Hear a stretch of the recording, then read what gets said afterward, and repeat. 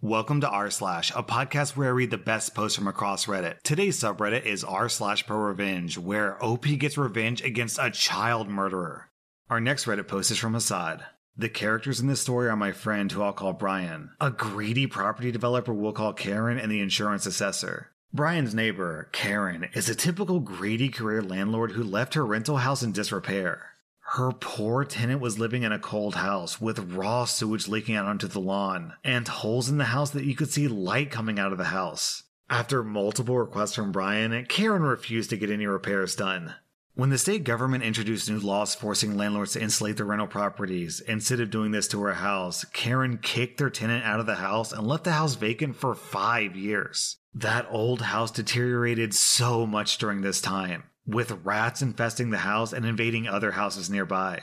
Brian and his wife, with their limited funds, were able to get sufficient lending from the bank, and they offered to buy the house and fix it up themselves to improve the neighborhood, or rent it out since there was a massive shortage of rental properties in our local county. Greedy Karen did not want to sell, nor did she want to spend 1 cent on the house to remedy the rodent problem. She also didn't care about the effect that the house was having on the aesthetics of the street. It's important to know that Karen and her wealthy family have over 100 rental properties, and due to lax tax laws in the region, they don't pay a cent in taxes, and they can get tax write-offs when their properties deteriorate. Then they claim this as a loss. Long story short, people like Karen are leeches on our society and are the reasons why property prices are so high, and rent prices are skyrocketing in our area. Her husband is also the chairman of the State Landlords Association, an association that he often fronts the media for, defending landlords and putting a good media spin on them when there's negative press. Fast forward 5 years, and Brian finds out the house is going to be demolished to make way for new houses in the area. That was good news, but Brian and his wife were anxious about how smoothly the demolition would go due to the fact that the houses were quite close together. This is important for later. Prior to demolition, the company doing it had to get samples from all sides of the house to check for asbestos. Either Karen made it difficult for the company to check the side of the house bordering Brian's house, or they were simply too lazy. But the company only got samples from 3 sides of Karen's house, not 4. Demolition day came around, and Brian was concerned that no safety barriers had been put up to protect his house. Nor was there anything that would stop dust and debris from getting all over his deck and porch area. Later that day, Brian had the pleasure of meeting Keith. Keith is a demolition company manager who's well known around the district for only caring about money and has little regard for people or property. Keith was doing the demolition himself today with a digger. Brian returned home during a work break to check the progress of the demolition and found the demolition was already complete after only an hour or so. The demolished house was just sitting in a pile. Brian climbed up onto his roof, and to his disbelief, he had found hundreds of bricks had fallen onto his roof, causing damage. Though he was lucky that none of the bricks had fallen through the roof into his house. Brian called Keith to ask what went wrong. Keith initially played down the damage, despite there being 200 bricks laying on Brian's roof. Even with the damage done, no apology, and Keith's rude attitude, Brian kept his cool. So Brian said, "Since I did a little bit of roofing when I was younger, I can fix up the roof if you just get me 4 new sheets of rotting iron and we'll call it even. Don't even worry about paying for paint. I can sort that all out when I paint the roof over the fall." Brian's roof wasn't in the best of shape, but it was in much worse shape after having bricks dumped on it, leaving massive dents and chipping the paint. This is the moment that a simple decision on Keith's part would screw him and the landlord big time. "Not happening, pal. Your roof is screwed anyway. I'll get you a sheet of secondhand roofing iron from my yard to repair the damage on the roof, and I can come and hose off the dust on your deck and dog kennel." Cue the revenge. This revenge wasn't intentionally nuclear, but Brian had a dilemma that his roof was damaged and he needed it repaired. There was rain and snow forecast later in the week, and he shouldn't be out of pocket having to buy new materials to fix up his own roof to a livable standard. Brian is normally calm and relaxed, but man, this situation and the way that his property were treated sparked an anger that I had never seen before. Brian got in contact with his insurance company, so they sent out a building assessor to assess his claim. The assessor would then be able to seek damages from the landlord or demolition company if he found them to be at fault. Brian also reported the demolition company to the local health and safety authorities due to their lack of safety precautions used when doing the demolition. The assessor got on the roof with Brian and was mortified to hear how Keith had acted in such disregard with the damage done to the roof. And his lack of an apology for any wrongdoing made the assessor mad. He then looked more concerned, bent down, and picked up some gray fibrous material. The assessor said, "Luckily, thanks to COVID, we already have masks on, Brian. This here looks like it's asbestos. I don't know how they got the sign off to get the house knocked down in this manner. You wouldn't know it at the time, but if you breathe in these fibers, it can cause serious diseases later on in life, including lung cancer. I'll get this sent off to the lab for testing and we'll be in touch." Fast forward another day, and Brian was contacted by his insurance company. It turns out that the side of the house that wasn't tested was clad in asbestos. All asbestos is bad, but this wasn't just any asbestos. This was the worst possible type of asbestos that you can get. His insurance company will also be seeking damages to replace Brian's whole roof, not just a damaged part.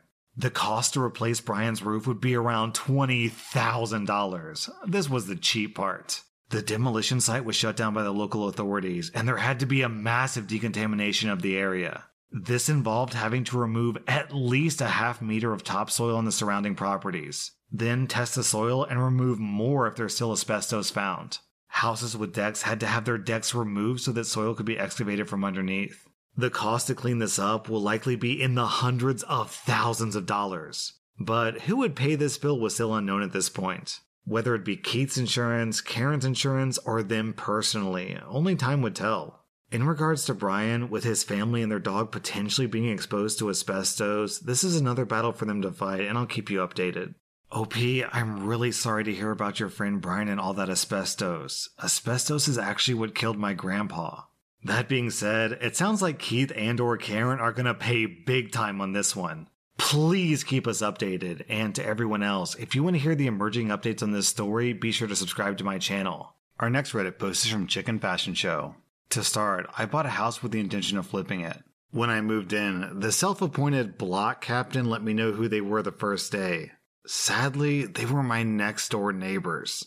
I tried to be friendly, but listening to them, I realized how horrible they were, and I tried to keep it civil. My significant other kept saying, "Just wait for it to be our turn."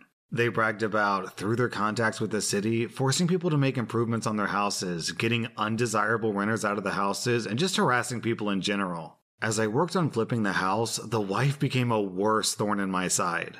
To start, she demanded that I put up a fence so people would quit cutting through my yard and scaring her. Then, her and her husband demanded that I take care of the weeds in my yard, or they would do it and bill me.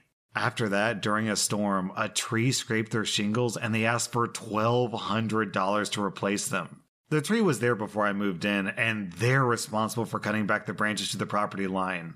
When I wouldn't pay, they had a relative jump my fence and cut the trees down. Needless to say, I began to ignore them, so she became a constant gnat and moved on to another target. Then one day, as I was tearing down my deck for a patio, I realized she put a feral cat colony on a section of my property.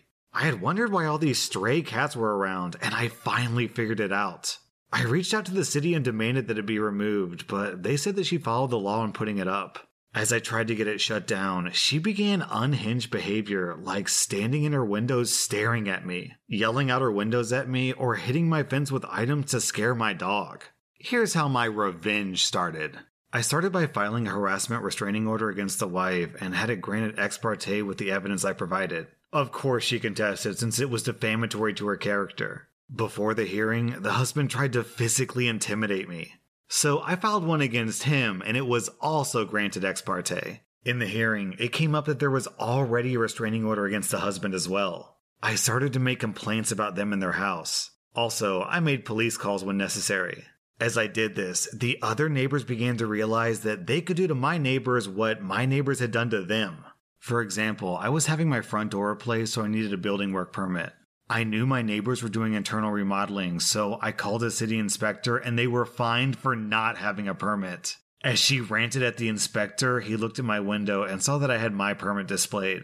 They like to hoard things on their back porch, so I made another call to a city inspector and they had to clear it out. Then they had a broken window on the porch door, so I called an inspector and they had to replace the door. Next, the paint on their house was peeling, so I called an inspector and they had to repaint. The inspector also found that the wood underneath the paint was rotted and their front porch was sloping. So they had to fix their porch, replace sections of wood, and repaint.